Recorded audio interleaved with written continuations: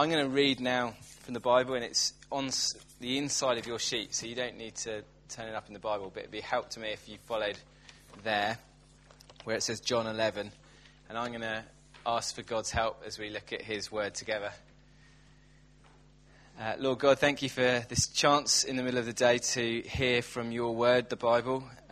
Many of us here will be of varying faith or no faith, and yet we pray that for each one of us it would be useful and beneficial as we listen to you. Amen. Amen. So let me read. And we started the chapter last week, and so far Jesus is visiting some friends, and the guy Lazarus has died. To fill you in, we pick it up from verse 17. Now, when Jesus came, he found that Lazarus had already been in the tomb 4 days. Bethany was near Jerusalem, about 2 miles off, and many of the Jews had come to Martha and Mary to console them concerning their brother. So when Martha heard that Jesus was coming, she went and met him, but Mary remained seated in the house. Martha said to Jesus, "Lord, if you had been here, my brother would not have died. But even now I know that whatever you ask from God, God will give you." Jesus said to her, "Your brother will rise again." Martha said to him, "I know that he will rise again in the resurrection on the last day." Jesus said to her, "I am the resurrection and the life. Whoever believes in me, though he die, yet shall he live. And everyone who lives and believes in me shall never die. Do you believe this?" She said to him, "Yes, Lord, I believe you are the Christ, the Son of God, who is coming into the world." When she had said this, she went and called her sister Mary, saying in private, "The teacher is here and is calling for you." And when she heard it, she rose quickly and went to him. Now Jesus had not yet come into the village, but was still in the place where Martha had met him. When the Jews who were with her in the house consoling her saw Mary rise quickly and go out, they followed her, supposing that she was going to the tomb to weep there.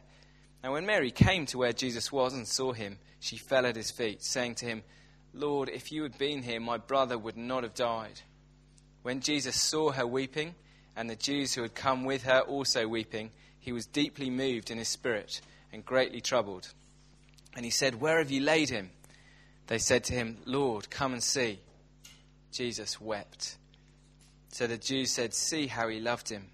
But some of them said, "Could not he who opened the eyes of the blind man also have kept this man from dying?" So we are continuing this little series we started last week, Death and All His Friends, which is a Coldplay allusion for those who know it. And last week we were looking at dealing with perplexity. Today it's dealing with grief. And the death of Diana, Princess of Wales, if you can remember all the way back to 1997, that was a huge moment in the recent history of our nation. And our response to that moment as a nation actually vividly displays the different views there are in our culture at the moment about death. On the one hand, and you'll remember they got a lot of criticism for this, there was the royal family and many others like them who reacted with characteristic stoic reserve, the famous stiff upper lip. Whilst at the same time, there was this huge outpouring of public emotion. 1 million bouquets placed outside Buckingham Palace. They were queues to sign the condolence book, which went for 10 hours. The queues. As the hearse went down the motorway, the whole windscreen was obscured with flowers that were chucked off motorway bridges, and so it went on. And these very different responses to death are partly, I think, a result of different temperaments probably, but they can show a very different underlying view about what death is. Death is sometimes described in our culture, isn't it, as perfectly normal and natural. So just part of the circle of life, as the Lion King has taught us. But at other times it's described as this unnatural enemy. And Dylan Thomas, the poet, he told us to rage against the dying of the light. And within the church as well, there seems to be a lot of confusion about death and what it is. One of the most popular funeral poems is by a clergyman called Henry Scott Holland. And in this poem he writes this: "Death is nothing at all. I've only slipped away into the next room." And the impression is given that death isn't a problem. It's just a nothing. Whereas other parts of the church, in those parts, sickness and death are constantly rebuked and prayed against as absolute disasters. A friend of mine was living in West Africa for a while, And the church he was in, they ended up praying for a guy who had died for 7 hours after his death, praying that God would bring him back just for a few more years. And in that context, the impression can be given that a believer's death must always be a failure or a defeat in some way. So with all this confusion, how are we to think about death? How are we to find comfort and hope, especially when facing grief ourselves because of the deaths of those close to us?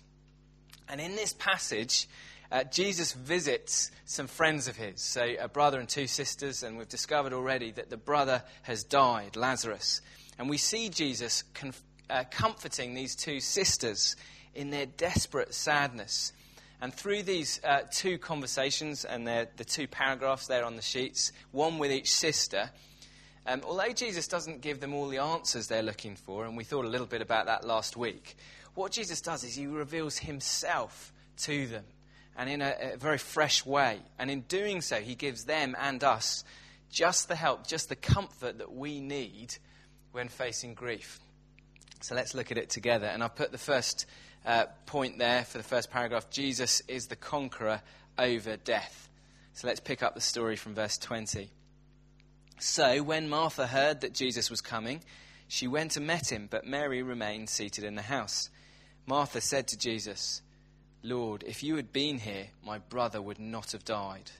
So here we have this sister Martha, and she's pouring out her anger and her disappointment to Jesus. But there's more, verse 22. "But even now I know that whatever you ask from God, God will give you." Now, interestingly, I don't think Martha's here anticipating that Jesus is about to raise her brother from death, which he does, incidentally, at the end of this chapter, beyond our reading. In fact, in verse 39, she discourages Jesus from even taking the stone away from the tomb. Her brother's resurrection is just not on her radar. But she is expressing in this verse that despite everything that's happened, despite all her unanswered questions, she's still clinging on to what faith she does have in Jesus. And Jesus responds to her distress and her sadness by pointing her to himself. So verse 23, Jesus said to her, "Your brother will rise again." Martha said to him, "I know that he will rise again in the resurrection on the last day." So Martha shows there she believes what the Old Testament scriptures taught about a final resurrection at the end of time. But interestingly, that's not enough. Verse 25, Jesus said to her, "I am the resurrection and the life." So Jesus is saying that he isn't simply one who can give resurrection life as if it's a gift that's separate from him. He's saying that connection to him, the divine life giver, is resurrection life. You can't separate Jesus from eternal life. Knowing Jesus is knowing eternal life. And that is why, verse 25, "Whoever believes in me, though he die, yet shall he live." Picture is a little bit like we're cut flowers. And a cut flower looks healthy for a little bit, and that's what we're like. But the reality is that they're always wilting and on their road to death. And until we're reconnected to Jesus, who is the source of life, that is the way we're heading. It's like someone with something that's got the batteries running down, but then you plug it into the mains, the national grid, and it has this new life, and it continues perpetually. And that's the new life we can have in relationship with Jesus. So he continues, verse 26, "And everyone who lives and believes in me," so he's saying that is whoever receives this new spiritual life now by trusting Jesus, "shall never die." So he's saying that from the moment we believe, we become death-proof. We can therefore look forward confidently, even though we will die, to rising again beyond the grave, to be with Jesus forever. That's the promise here. And it's an incredible promise and an incredible claim. And I guess there'll be people, plenty of us here, who are wondering, well, what basis does Jesus have for speaking in this extraordinary way? And Lazarus' resurrection at the end of this chapter is a powerful proof of Jesus' statements, where Jesus shows he has authority even over death. And yet even Lazarus' resurrection is just a sign. And the sign points ahead to what Jesus is going to achieve in a few chapters' time. So if we carried on reading in John's Gospel, not long from now, Jesus himself is going to rise from death. Not just for a few years, like Lazarus does, but rising permanently with an indestructible body to live forever. And Jesus appeared to literally hundreds of people, from his best friends to his worst enemies, convincing them that he had been raised from the dead. And he convinced them to the extent that many of them actually went to their deaths rather than denying what he had shown them. And it's his resurrection, as one writer put it, in his resurrection, Jesus has forced open a door that has been locked since the death of the first human. Jesus' resurrection is the beginning of a new creation. A new chapter in cosmic history has opened. So we see here that Jesus is the conqueror over death. His resurrection confirms that God's final reversal of all that's gone wrong in this world is going to succeed. This world, which has been invaded by the powers of sin and death, is not going to be abandoned. Jesus' resurrection declares once and for all that ultimately this world is going to be healed and recreated. And Jesus ends verse 26 by looking at Martha, and he says to her, and he says to each one of us, "Do you believe this?" So in the face of death, we see it's not enough to have a vague optimism about the afterlife. It's not even enough to believe what the scriptures teach about a final resurrection. In these verses, Jesus deliberately redirects Martha's focus firmly onto him as the conqueror over death, the one on whom she needs to rest all of her confidence. And she wonderfully responds in verse 27, "Yes, Lord, I believe that you are the Christ, the Son of God, who is coming into the world." And Jesus' words here, they actually help us on how we're to view death. Because they tell us, don't they, as I put on the sheets, that death is now a defeated enemy. And so as we respond ourselves to the deaths of believing loved ones, the Apostle Paul tells us in 1 Thessalonians 4, we're not to grieve like those people who have no hope. He's saying, death might be an unpleasant vehicle, but it's now a vehicle that takes us to a beautiful destination.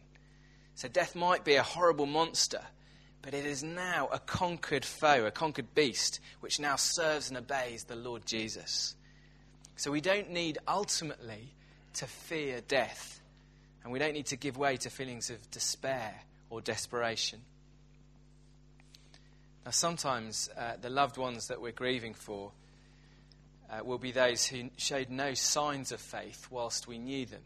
And I know from experience that is a far more painful grief. But ultimately, we don't know what dealings an individual has or has had with their Creator in those moments before they die. And so in our ignorance, we must learn in that situation to hand the situation over to God. And we must learn to say with Abraham, "Will not the judge of all the earth do right?" And then leave it with God. But in our grief, we don't simply need to understand that Jesus is the conqueror over death. Secondly, we also need to understand that Jesus weeps with us at death. So let me pick up the story from verse 28. When Martha had said this, she went and called her sister Mary, saying in private, "The teacher is here and is calling for you." And when she heard it, she rose quickly and went to him. Now when Mary came to where Jesus was and saw him, she fell at his feet, saying to him, "Lord, if you had been here, my brother would not have died." Now it's interesting, Mary says exactly the same thing, doesn't she, as Martha did in verse 21. But Jesus can see that Mary's particular struggle at that moment is different from her sister's. And so Jesus responds in a very different way. Verse 33, when Jesus saw her weeping, and the Jews who were with her also weeping, he was deeply moved in his spirit and greatly troubled. And he said, "Where have you laid him?" They said to him, "Lord, come and see." And then we have this shortest verse in the Bible, and perhaps one of the most surprising, verse 35. Jesus wept. Jesus wept. Interesting, I think if Christians were inventing this story after the event, I think they would have Jesus sweeping in and declaring, this isn't a time for tears, and then boldly striding over to the tomb and breaking Lazarus out of the tomb while everyone else faints in shock. But there's no sense of triumphalism here. In this passage, we see the one that Isaiah predicted would come hundreds of years before Christ arrived. And he said he would be the man of sorrows, who was acquainted with grief. And here we see Jesus sharing our pain to the point of tears. And people who have children sometimes describe how, from when the child first arrives, it feels like they could never be happy so long as their child is in pain. You know, their lives are now so bound up with the child's life. And here we see something of that emotional connectedness in Jesus. Jesus has his heart so tightly knit with our hearts that our pain causes him pain. And actually far more so than with any parent or lover. Even though Jesus knows that in just a few minutes' time, at the end of the chapter, everything is going to be okay, that isn't enough to disconnect him here from Mary's pain. I wonder if you've appreciated this about God. And when you think about it, we are just dust, aren't we, compared to the Almighty Creator. And yet we see, the Bible says, that we cause him pain in his heart. Amazing thought. So in Hosea 11, God says, how can I give you up, O Ephraim? My heart recoils within me. It's saying that God can't even judge human beings without being churned up inside. If you were here a couple of years ago when we were looking at Psalm 56 here on the barge, there's one verse in that psalm which says that God stores up our tears in a bottle. He knows our griefs better than we do ourselves. So we need to ask the question, do I have a picture of God who is too high, too exalted to bother with little me and to feel my pain?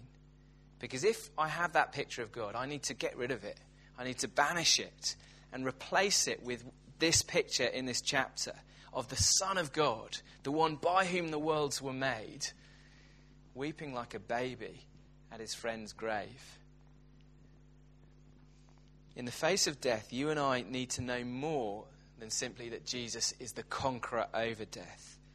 We also need to know that he's with us. He's with us in our grief and our tears in the midst of death. And actually discovering that means that you and I can go to him with all kinds of complaints and longings, whatever it is that might be on our hearts at the moment. And we can bring those things straight to him, just like the sisters do in this passage, knowing that he is both the sovereign God and yet also the one who cares and understands. And seeing Jesus respond to death in this way also impacts the way we're to view death. So I've put there, death might be a defeated enemy, but it is still an enemy. Even when we know it's not going to have the last word. So death is still wrong. Death ends the good things of life. Death means that someone can no longer make a difference, build a career, make a home, hold hands, eat, laugh. The good things of life are over for now. And death intensifies the most painful things in life. Life involves, doesn't it, all kinds of unmet desires, relationships we hope to have, experiences we long to enjoy, ambitions we wanted to fulfill. And death so often declares over those things unfinished. We love holding on to things, possessions, our families, our memories, and death rips them from us. And in addition to everything else, and perhaps worst of all, death also brings an end to loving relationships. Each of us is a product of our relationships. None of us would be the people we are today if it hadn't been for those people around us who have shaped us. So we're not to think of ourselves as like, snooker balls that just bounce off each other unaffected by our interactions. We're more like that kind of soft, gooey plasticine that you might have had when you're growing up. And when we interact, for better or for worse, bits of our coloured plasticine rub off on one another, sometimes leaving a damaging splodge, or sometimes actually making us more beautiful than before. Bits of us lodge in the other person, and vice versa. And that is why when a loved one dies, people say, it's as if part of us has died. And that's true, that's right. Do you see, death is wrong. It ends the good things in life. It intensifies the most painful things, and it fractures loving relationships. And for all these reasons, death is still a real enemy. And that is why it is good and it is right to grieve. A stiff upper lip is not Christian.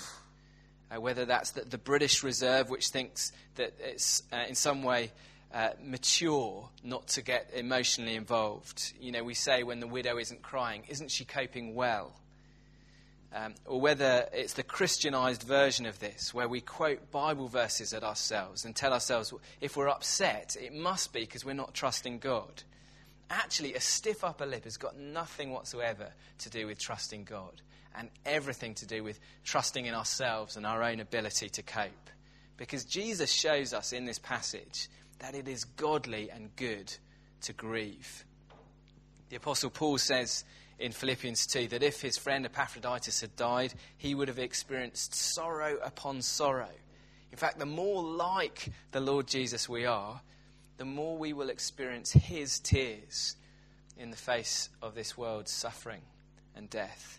Because death is still an enemy.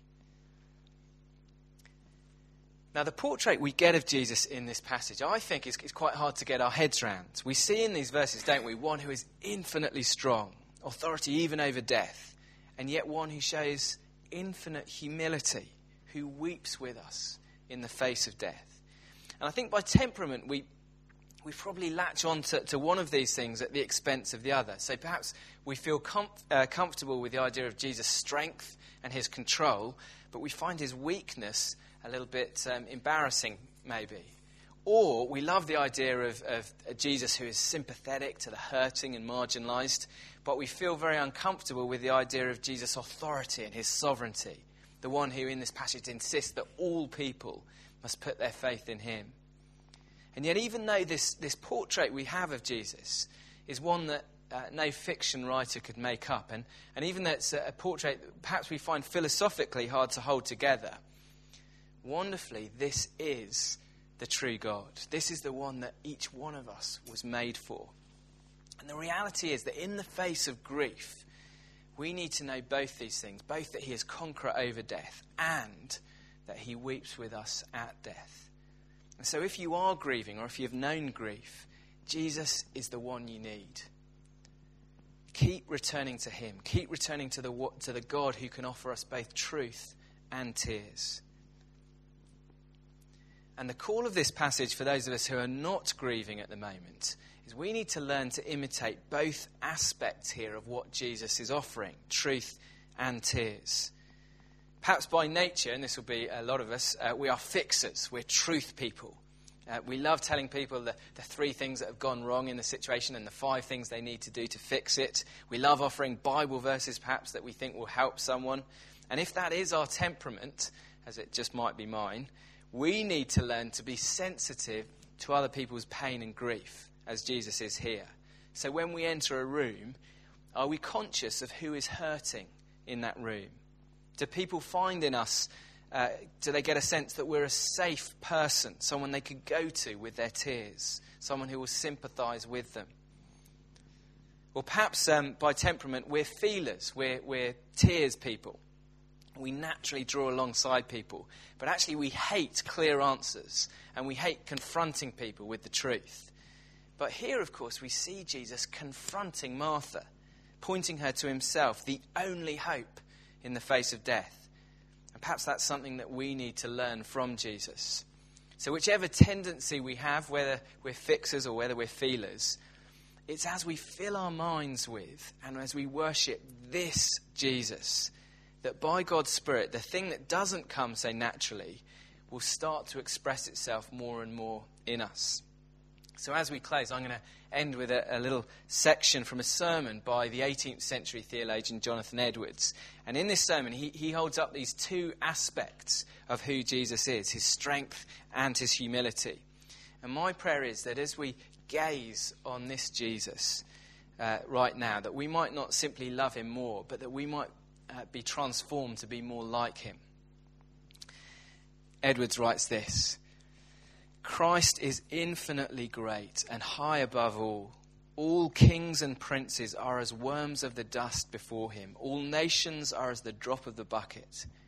And yet he condescends even to such poor creatures as men, even to become their friend, their companion, even taking their nature upon him and becoming one with them.